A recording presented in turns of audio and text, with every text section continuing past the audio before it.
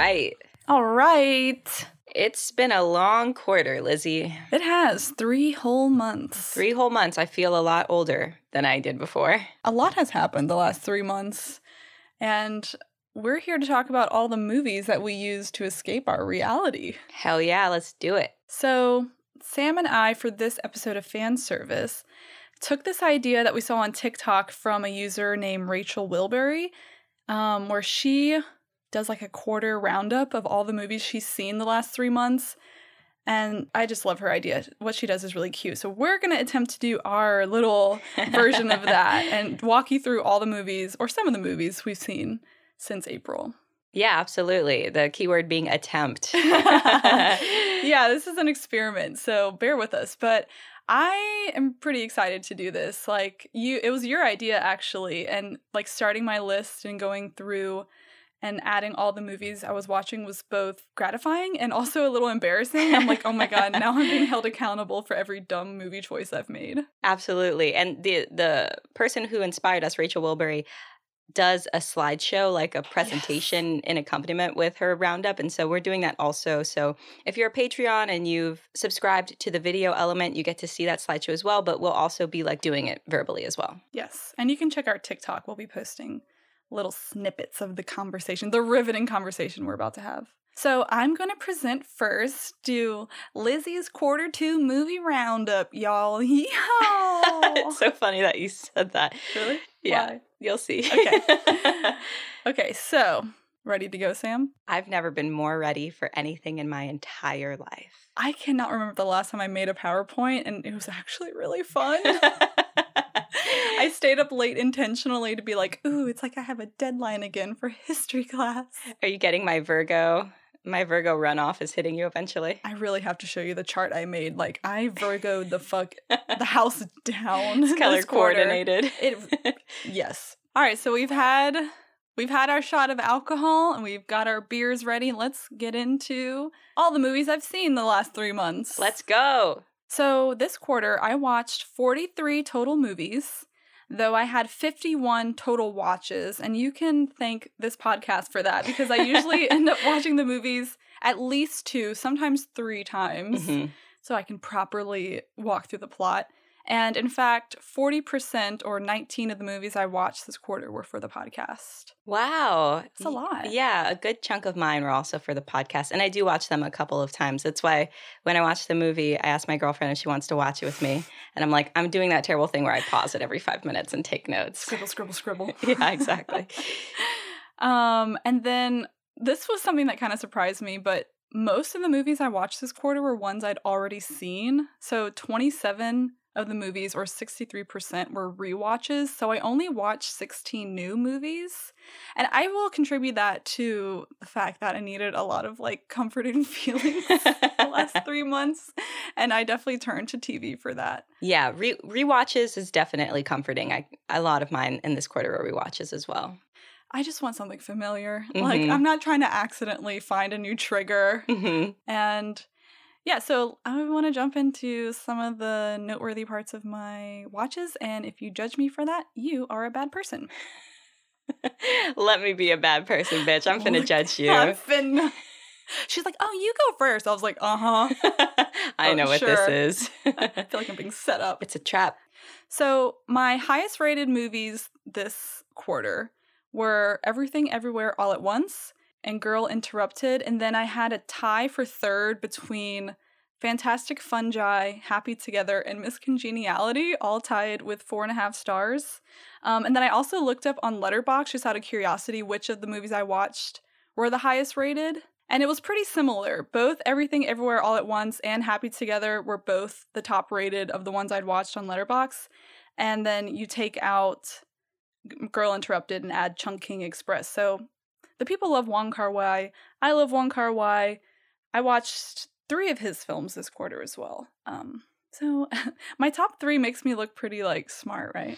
Yeah, your top 3 is definitely curated. I can't lie. But I mean, that's valid. I did expect that, Miss Congeniality and Fantastic Fungi wouldn't be the highest rated on Letterboxd, but all of the movies are great. I would give all of them 5 stars. Yeah, these are all 4+ star rated films in my book. I gave Chungking Express 4 stars, so it was pretty close to my tops. But you just can't beat Miss Congeniality. I'm so sorry. I'm sorry, you can't. Yeah, and we just did an episode on that, so if you haven't listened to it, we go deep into the dogma of that universe. We go so deep that it made me question whether or not the writers had any idea what they were doing. They did not. They did not. It was a pure accident, and an accident we clocked. So, speaking of the best movie I've seen this quarter, it's also probably the best movie I will see this year. It's Everything Everywhere All at Once, and it's a film I saw 3 times in theaters, and the only film that I rewatched that wasn't for the podcast. If you haven't seen this, you need to fucking go see it right now. Yeah, I think their box office, like, reporting has to be, like, boosted by the fact that if someone saw it once, they probably saw it multiple times. Yeah. I think I was with you on your second watch, right? Yes. Second watch, and then I went back with my partner for the third watch. Oh my God. Did you still cry? Oh, I cried.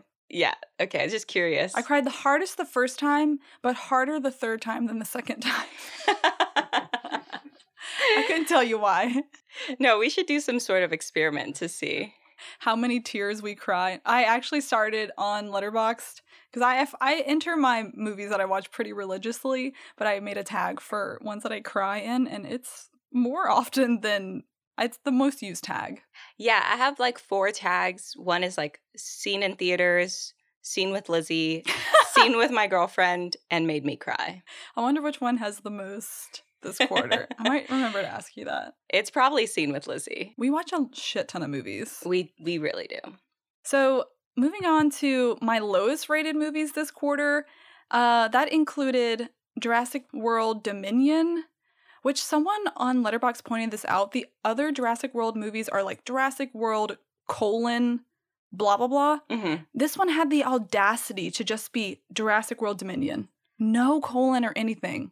As a person that has to deal with information formatting, that is so fucking annoying. I just watched Scream 5, and they had the audacity to title it Scream. What the fuck is wrong with them? What the fuck is wrong with them? There's already a movie called Scream, and it's the first one of this franchise. Why would you do that? What was it, like, similar in plot enough that they could call it Scream and it's like a redoing? No! Okay, I always thought that they should have called it Scream 5, but the 5 could be an S, so it's like Screams. 5 Cream? 5 Cream. Yeah, both are 5s. Yeah, 5 Cream 5. Yeah. That's like I'm going to make that my handle on Instagram or something. Yeah, 5 Cream 5. So, alongside Jurassic World Dominion, as lowest rated this quarter, I also had X, which we devoted our entire first episode of fan service to shit talking in great length. I still have more to say. After that, I did not get it all out. An hour was not enough time for me to get all my thoughts out. And a movie that I think is just as bad is 27 Dresses. Have you seen this movie? Starring Unfortunately. It's so bad. It's so uniquely bad that I often wonder, like, how...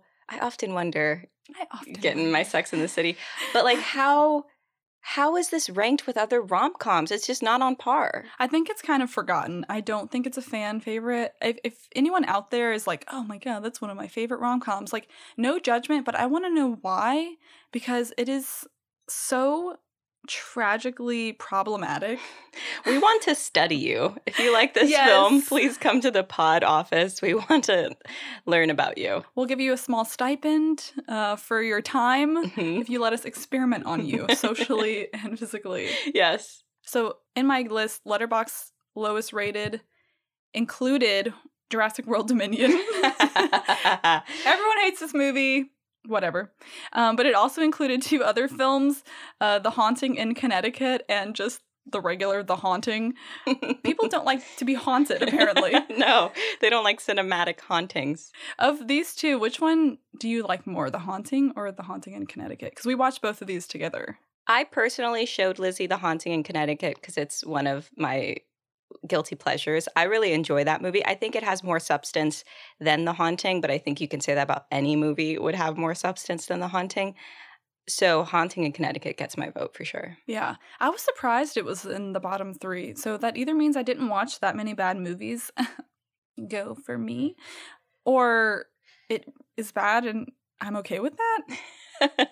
All right. So my most watched genre this quarter was, no surprise, going to be my most watched genre for every quarter.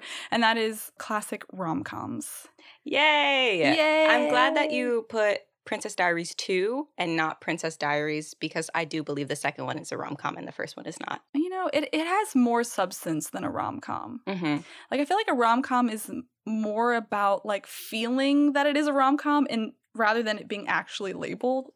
You know what I mean? Sure, yeah. It has to be the central prerogative of the film, whereas Princess Diaries 1, it's like she's becoming a princess. Yeah. That's its whole movie. And the second one, she has to find a husband to take the throne. So that's like, it's like matchmaking. Yeah. I need to find a husband sort of vibes. I would love to do that movie on the podcast, specifically Princess Diaries 2. I think it's really gay. Well, Raven Simonier is in it. Yes. So. And I think that the English man that she was initially betrothed to is a gay man. Fruity?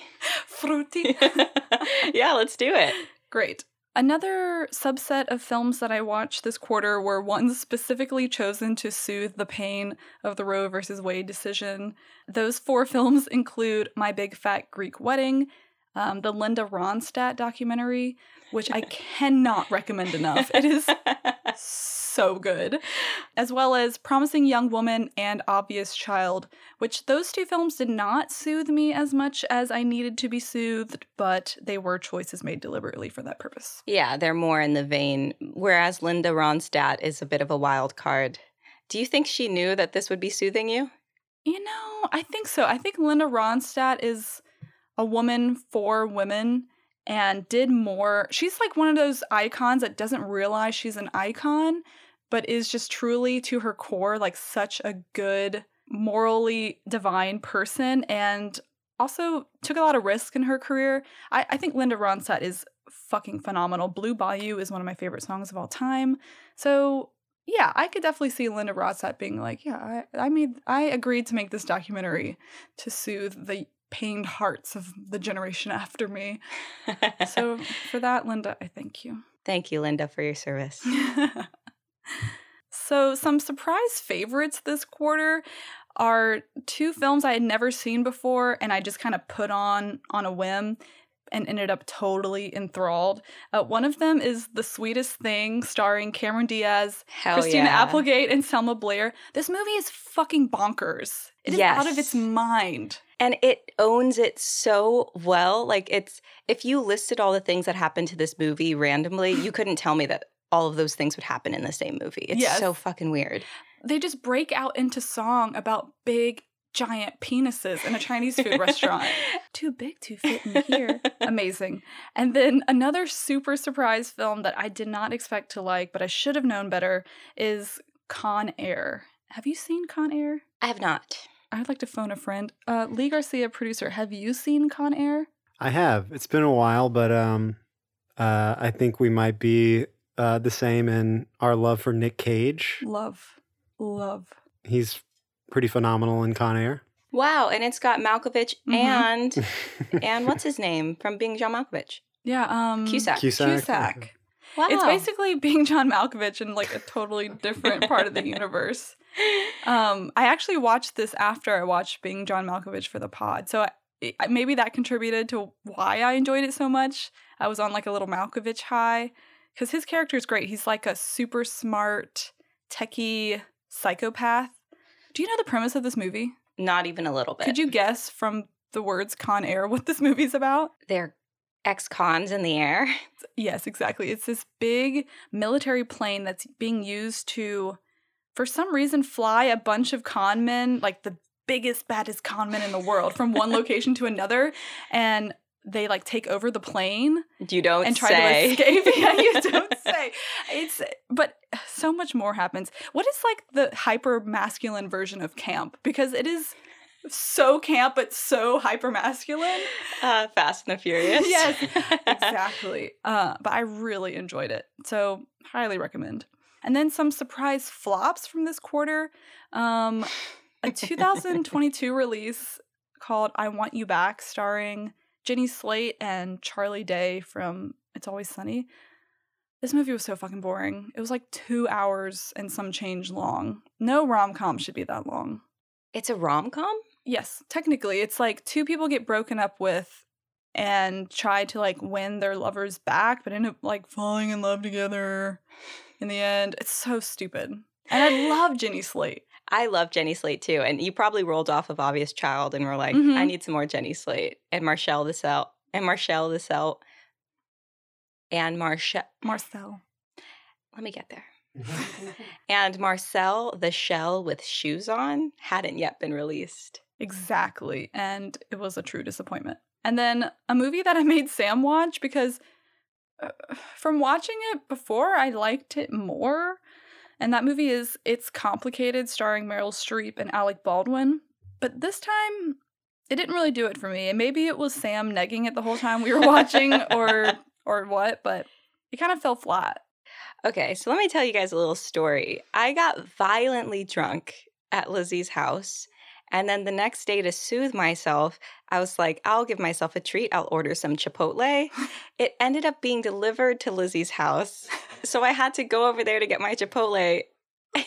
She goes, while you're here, let's put on It's Complicated. So I was in this state of delirium and dehydration watching this movie that I think is batshit crazy. Out of its mind. So Lizzie's probably trying to enjoy the film. And I'm just like, what? What is this whole fucking film? I don't know. So you remembered liking it the first time and just not the second? Yes, I like movies that are for like, you know, people of an advanced age still need rom-coms. And I like that this movie gives them that. And Meryl Streep is just so charming. But you know who? It was Steve Martin for me. You pointed out that Steve Martin looks like a rubber person, like rubber skin stretched over like bones, and it really freaked me out and kind of ruined it for me because you're right. You're so right about that. He looks like he's made out of clay. Poor Lizzie watching this movie. I'm just like in the corner like, he looks like he's made out of clay. Like scarfing down a burrito bowl. Yeah, there was no way you could have liked this movie with me there. I'm sorry. I'll probably watch it again later in my life and return to loving it, but for this time it didn't suit me. All right, so some repeat offenders, as I like to call them from this quarter. My most watched actor was Ryan Reynolds, and that's because I went on a short Deadpool stint for the podcast. We have an episode on the supposedly queer Deadpool character in the Marvel Universe. But also I watched Just Friends because I think it's hilarious, and it still made me laugh as much as it ever has. Just Friends, you can say what you want about that film, but it is a vessel for Anna Faris. Yes. Mm-hmm. She deserved a spin-off. Holy shit. Why isn't she in more movies? I don't understand. She's the funniest person I've ever seen. America's not ready for her. America's never been ready. She's like the Jennifer's Body of our time. Like, she just came too early and people just didn't get her. They're like, you can't be hot and funny and stupid. It's like, yes, you can. You could be smart and stupid and hot at the same time. And she is proof of that. It's true. She intersects perfectly, those three. Mm-hmm. And my most watched director of this quarter, not by choice necessarily. Well, I mean by choice. No one forced me to watch these. But I was invited to be on a friend's podcast, and we were discussing Licorice Pizza. And so I decided to watch a few other PTA movies just to kind of get a sense of the vibe. Because I've seen all these movies before by him, but it's been a while. So I watched Licorice Pizza, Punch Drunk Love, and Magnolia. And I'm going to get crucified for saying this, but I did not enjoy any of them. I don't like that, ma'am. I realized in this quarter I don't actually like P.T. Anderson. I just like Joaquin Phoenix enough to think that The Master is perfect, because it is. Yeah, The Master, I think, is his best work, if I had to say. But I think it's for a lot of different reasons. I think it's, the script was there, the actors were there. Whereas, like, Licorice Pizza was just a terrible experience as a viewer. I truly loathe that film. Like, the more I watch it, the more I do not like it.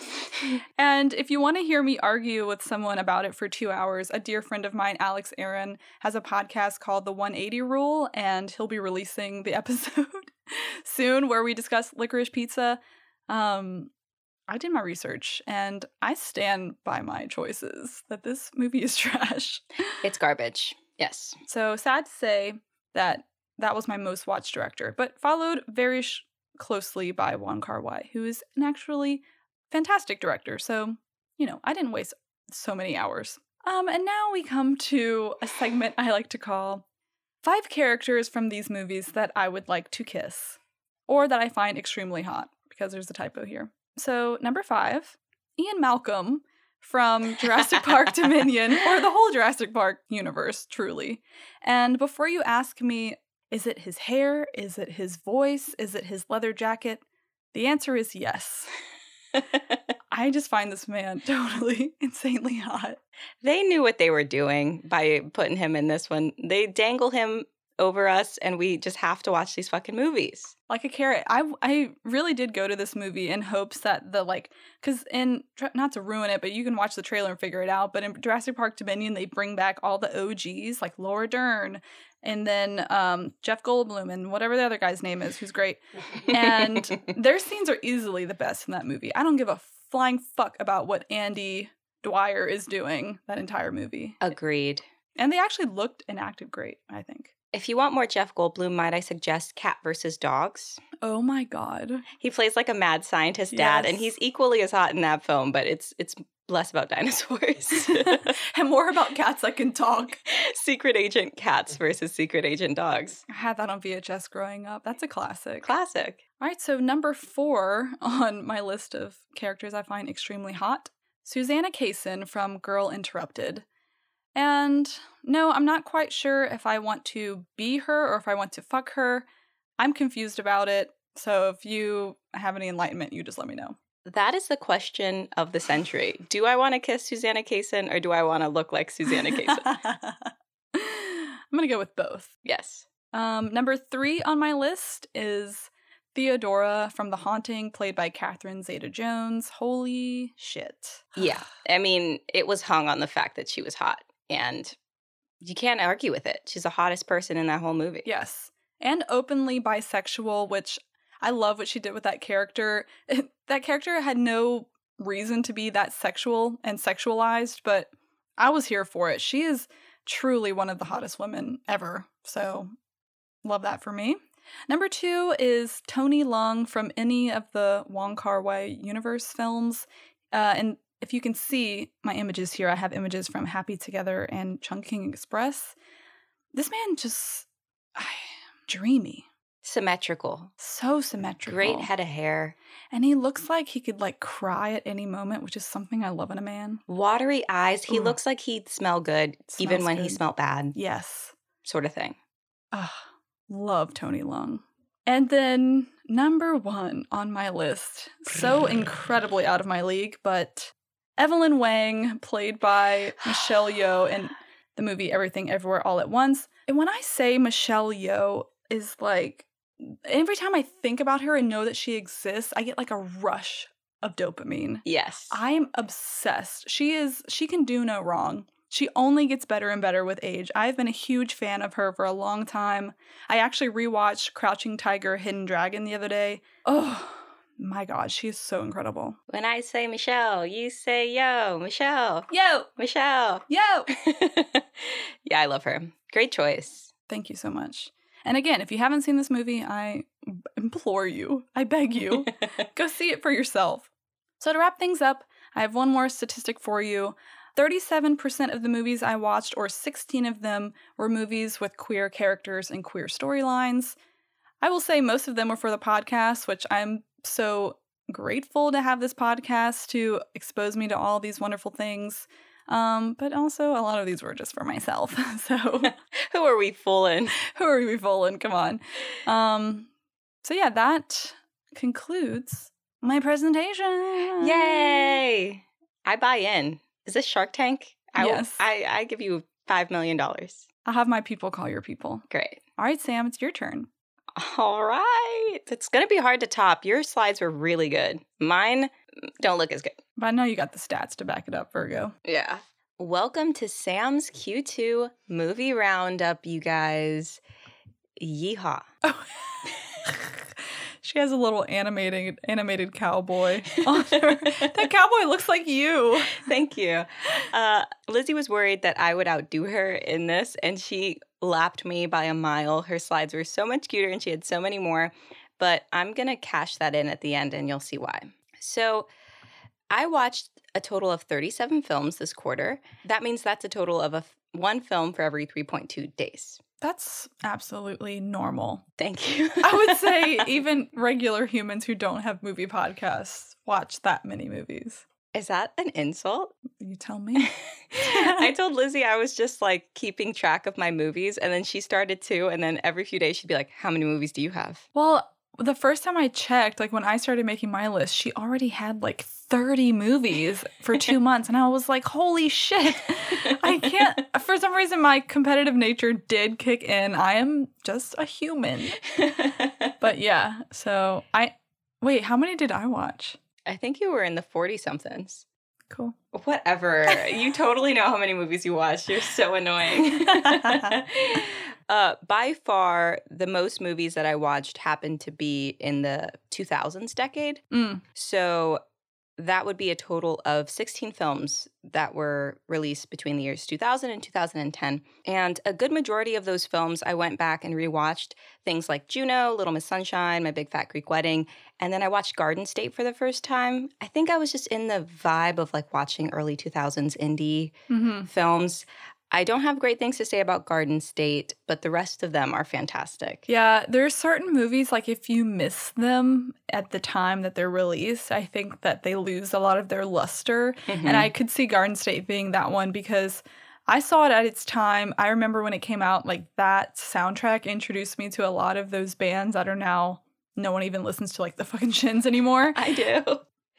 Anyway, but you know what I mean? Like, it was better when it came out because it was one of the few indie movies at that time that was very successful and had, like, such a killer soundtrack. And I would even put Juno on that list as well, like a killer indie movie with a great soundtrack. Yeah, the soundtrack on Juno, I think, laps Garden State by far. Yeah. I agree with you. I think that Garden State probably held more power when it came out. Watching it now in 2022, I was like, this is fucking tired. Yes, exactly. And then half of the other movies happen to be major franchise films that I watched one and then just ended up watching the rest of them. So like Jurassic Park, I watched a bunch of those. Final Destination, watched a bunch of those. Step Up. Lizzie and I watched a bunch of Step Up together. We had a Step Up mini marathon. Which of the Step Up movies did you prefer? Step Up to the Streets.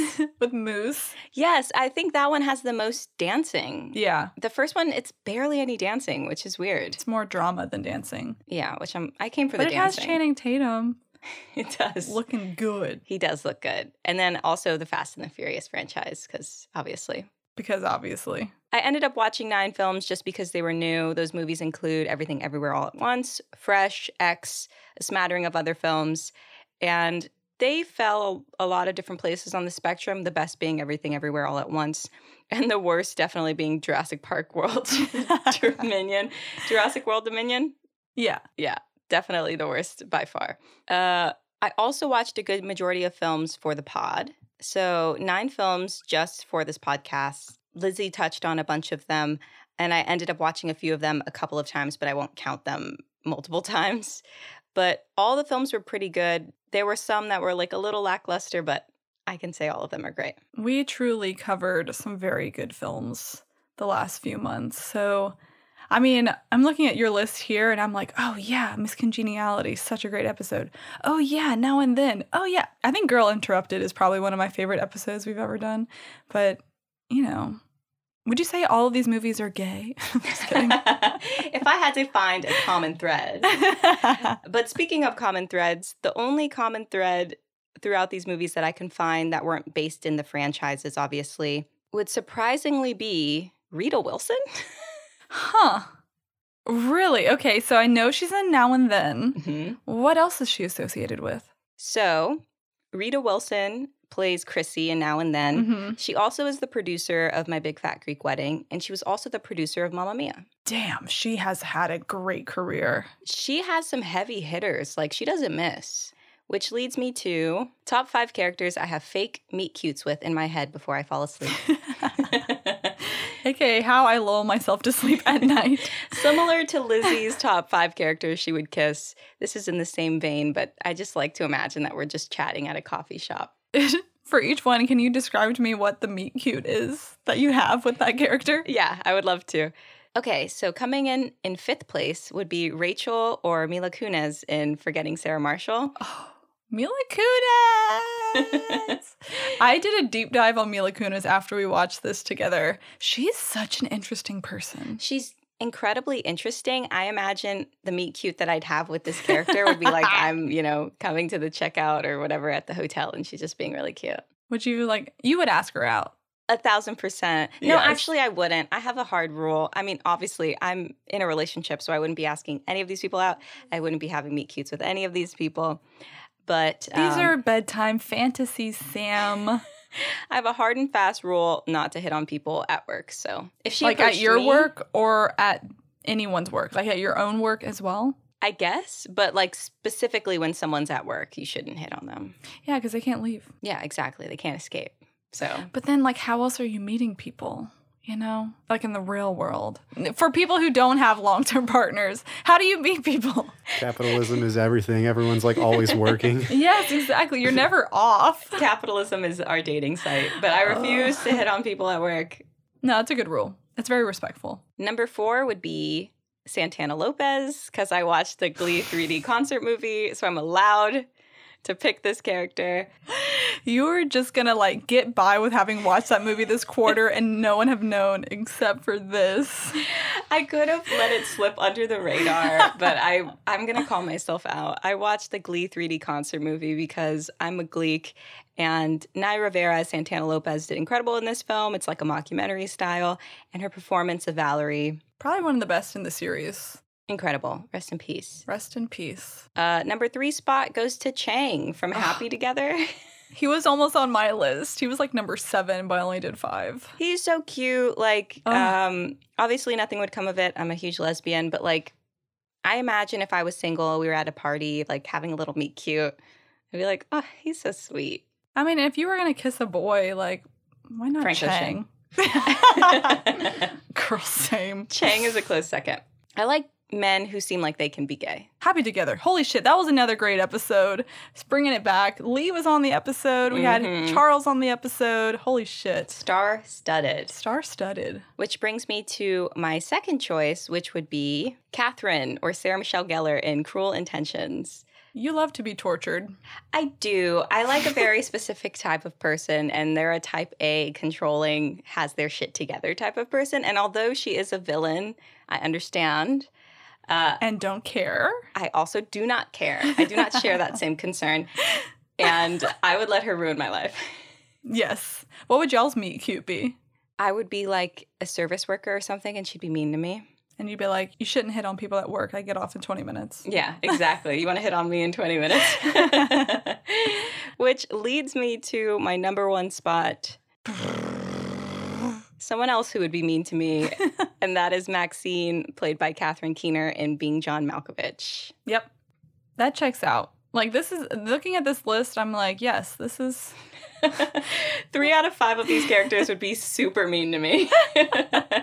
What do you see your scene with Maxine being? How would you meet Maxine? I think similar to Being John Malkovich, I'm just like a dopey person that she patronizes and then tries to get money from.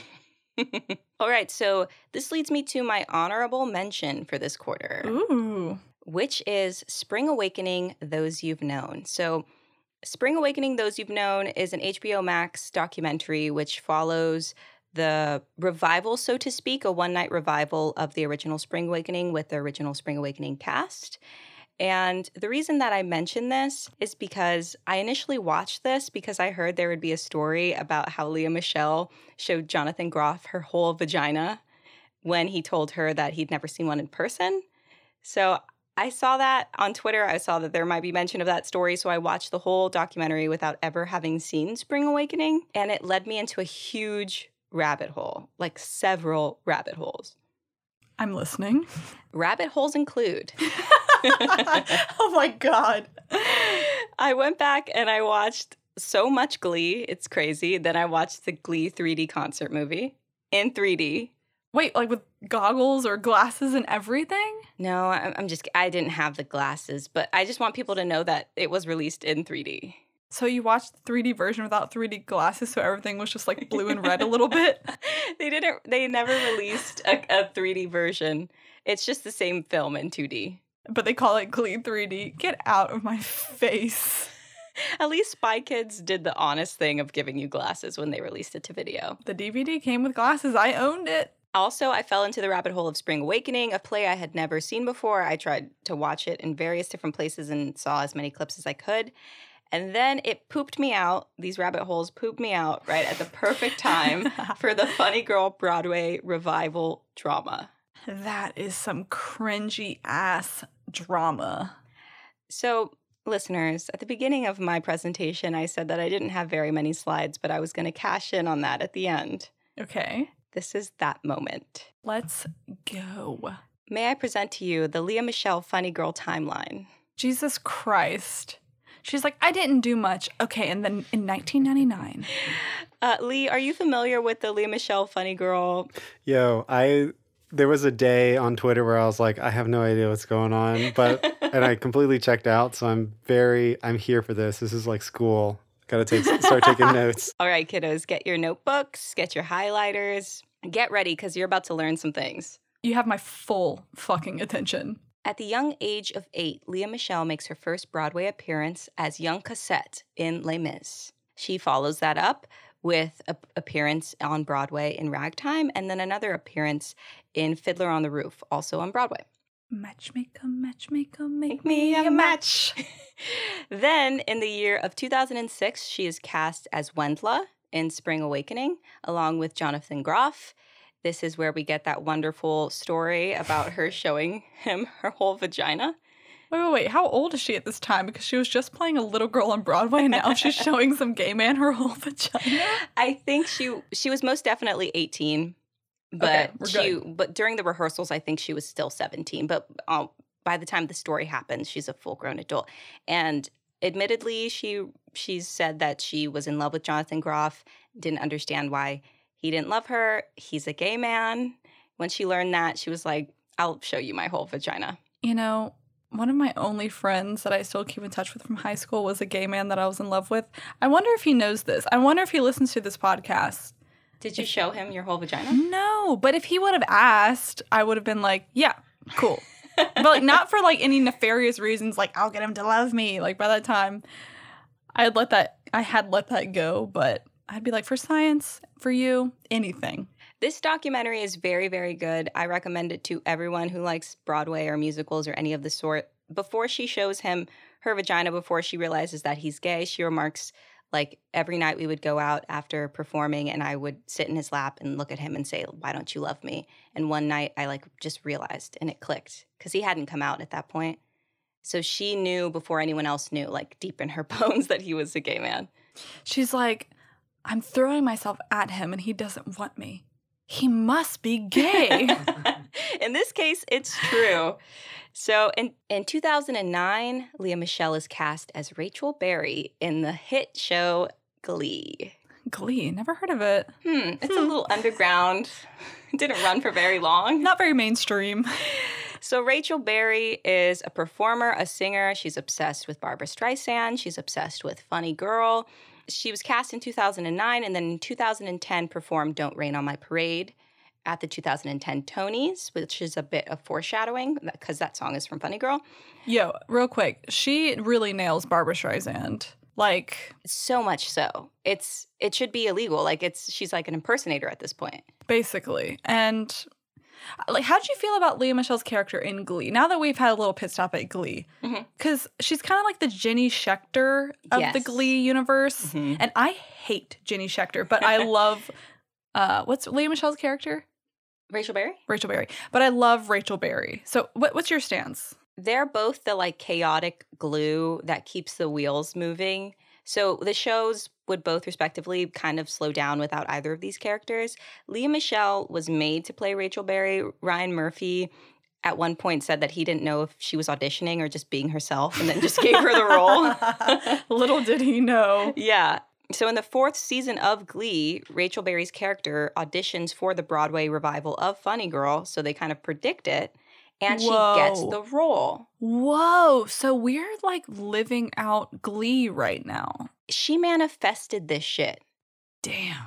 That's kind of powerful. So in 2020, after Glee, years after Glee, diva accusations come out against Lea Michele. As a Gleek, these rumors have been on the forums forever. Everyone assumed that Lea Michele was kind of hard to work with. But in 2020, these rumors arose with people on Twitter stating that she would come up to them and say, ew, as background characters on Glee. She told one co-star that if she had a chance, she would shit in her wig. Which co-star? Her name was Samantha Ware. So she's not a main character. She's not a main character of the Glee cast, but she did have like a character arc in one of the seasons. I'm sorry, is reading not fundamental? Also, there's a conspiracy that she can't read. No! Like she's illiterate? Yes. Where did that come from? Some people on TikTok made a whole presentation about why they believe that she's illiterate, but it's only being compounded now because when we see clips from the Spring Awakening revival, she's off book, which is an indicator that she's a professional, but also an indicator that she can't read. We're not seeing her read the script. Therefore, it still keeps our theory alive. I think what set it off was there was a video in which she was like signing an autograph and she had a hard time signing her own name. And someone was like, she can't read. Hey, look, that's even more troubling. It's like, hey, she's having a stroke. People believe that all this buzz about her being a diva hindered her from actually getting the spot of Fanny Brice. So in 2021, it's announced that Beanie Feldstein has been cast as Fanny Brice in the Funny Girl revival. At this point in time, Twitter goes crazy. Lea Michele is trending all over the place. Anytime they announce anything about Funny Girl, Lea Michele trends. And Beanie Feldstein at one point said, I don't understand why she's trending, because I guess she had never seen Glee. Yeah. But which surprises me, but also, I feel so bad for Beanie Feldstein. So bad. Because I saw when she was announced as Fanny Brice, and I was like, that's so cool. Like, I didn't realize she was from theater, but I could kind of get that from her background. And I like that take of the Fanny Brice character, and she's also a very funny actress. I was pro. And then you started sending me these Lea Michele articles, and I was like, oh no. Oh no. Oh, I feel her. I don't know if she feels this, but I feel imposter syndrome as her. I don't know. It's just not good. At the end of the day, it's not Beanie's fault that this happened the way that it did. It's the producers from the show who could have foretold that this was going to happen. To replace Barbra Streisand in this role is a humongous feat. Mm-hmm. You have to be an exceptional singer. And while Beanie Feldstein is incredibly funny, has great comedic timing, was very successful in Hello Dolly on Broadway, she does not have the singing chops to replace Barbra Streisand. Like, that's just it. Yeah, because that work, because I love that movie. I've never seen the play. I would love to, but it has some crazy ballads. Like, you have to belt in a way that only Barbra Streisand has been able to do.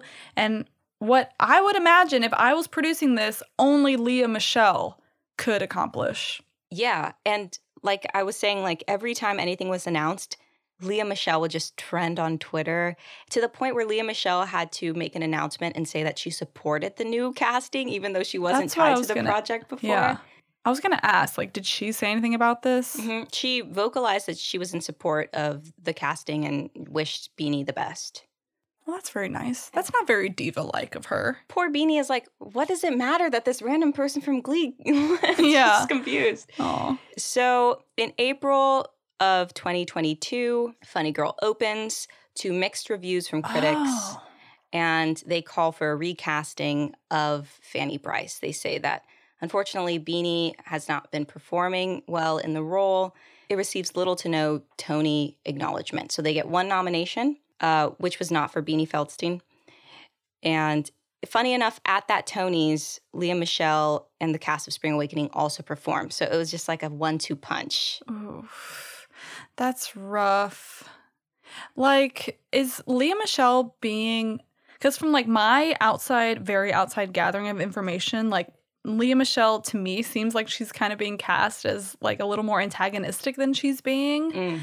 But it's not really the case. It's just like the fans and the audience are demanding a fan service that isn't being provided. Yeah, and I think with the lore of Glee, like as a shadow around Lea Michele, people have said that her stint on Glee was an audition for Fanny Brice, which I can see. But especially with the like diva accusations coming forward, I think people like to dog on Lea Michele. I'm not a huge Lea Michele fan, but as a person who understands the difficulty it takes to play a character like Fanny Brice, I think that's the kind of dedication you have to present to do something like that. Yeah, like I'm not a big Lea Michele fan when she's like not singing, but I have to say when that woman is performing in song, she's kind of unmatched in vocalizations, and specifically for that character, she really was made to play Barbra Streisand. Like she looks like Barbra Streisand. She has the vocal range practically of Barbra Streisand. And girl, if I had the opportunity to see Funny Girl with Lea Michele as the head, that would be a dream come true. There's more timelines. So let's move on to our second timeline. We have a second slide. So on June 6th, Beanie reports that she has come down with COVID. She has to step away, but she plans on coming back. So while she's away, her understudy performs for her and receives incredible critic reviews. The internet loves the understudy. I know. And then on June 15th, Beanie Feldstein says that she's going to come back the next day, but she plans on departing September 25th, so 6 months before her contract ends. Okay. On July 10th, less than a month after that announcement, Feldstein comes forward and says that her last day will actually be the last day of July. Okay. Which is like in 3 days. Yeah, her social. So she announces this on Instagram and says, once I realized that the production was moving in a different direction, I've decided to remove myself from the project. Aww. Yeah. And then the next day, Funny Girl production announces that they will be replacing her with Lea Michele. And does the internet like shit in its wig? Every single point in this timeline, Twitter is losing its fucking mind. Lea Michele is fucking trending. I'm sure Beanie Feldstein at this point is fucking freaking out every time she opens her phone. It's all about Lea Michele. And I think on the part of the production to announce the recasting, like the second Beanie says anything, is not the most professional. Yes, 1 day later. Yeah. I have to say, the PR for this is a total mess. It really made all of the parties seem more shady than I'm sure that they were actually operating in.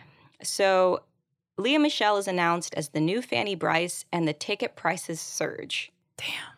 So for Lea Michele's opening night as Fanny Brice, the tickets are going as high as $2,500. Okay. When poor Beanie Feldstein was performing in July, the tickets were $69. Damn.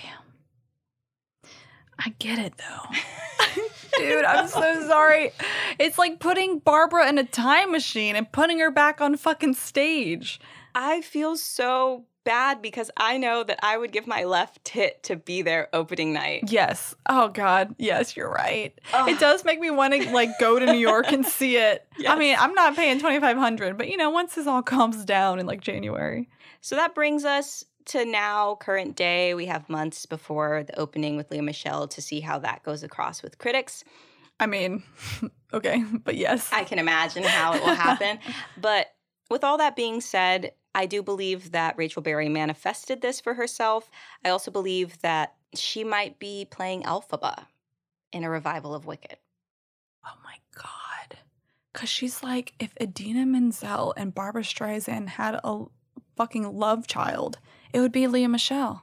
In the Glee universe, Rachel Berry is raised by 2 gay men, but she finds her biological mother in the 2nd season, and her biological mother is played by Idina Menzel. Yeah.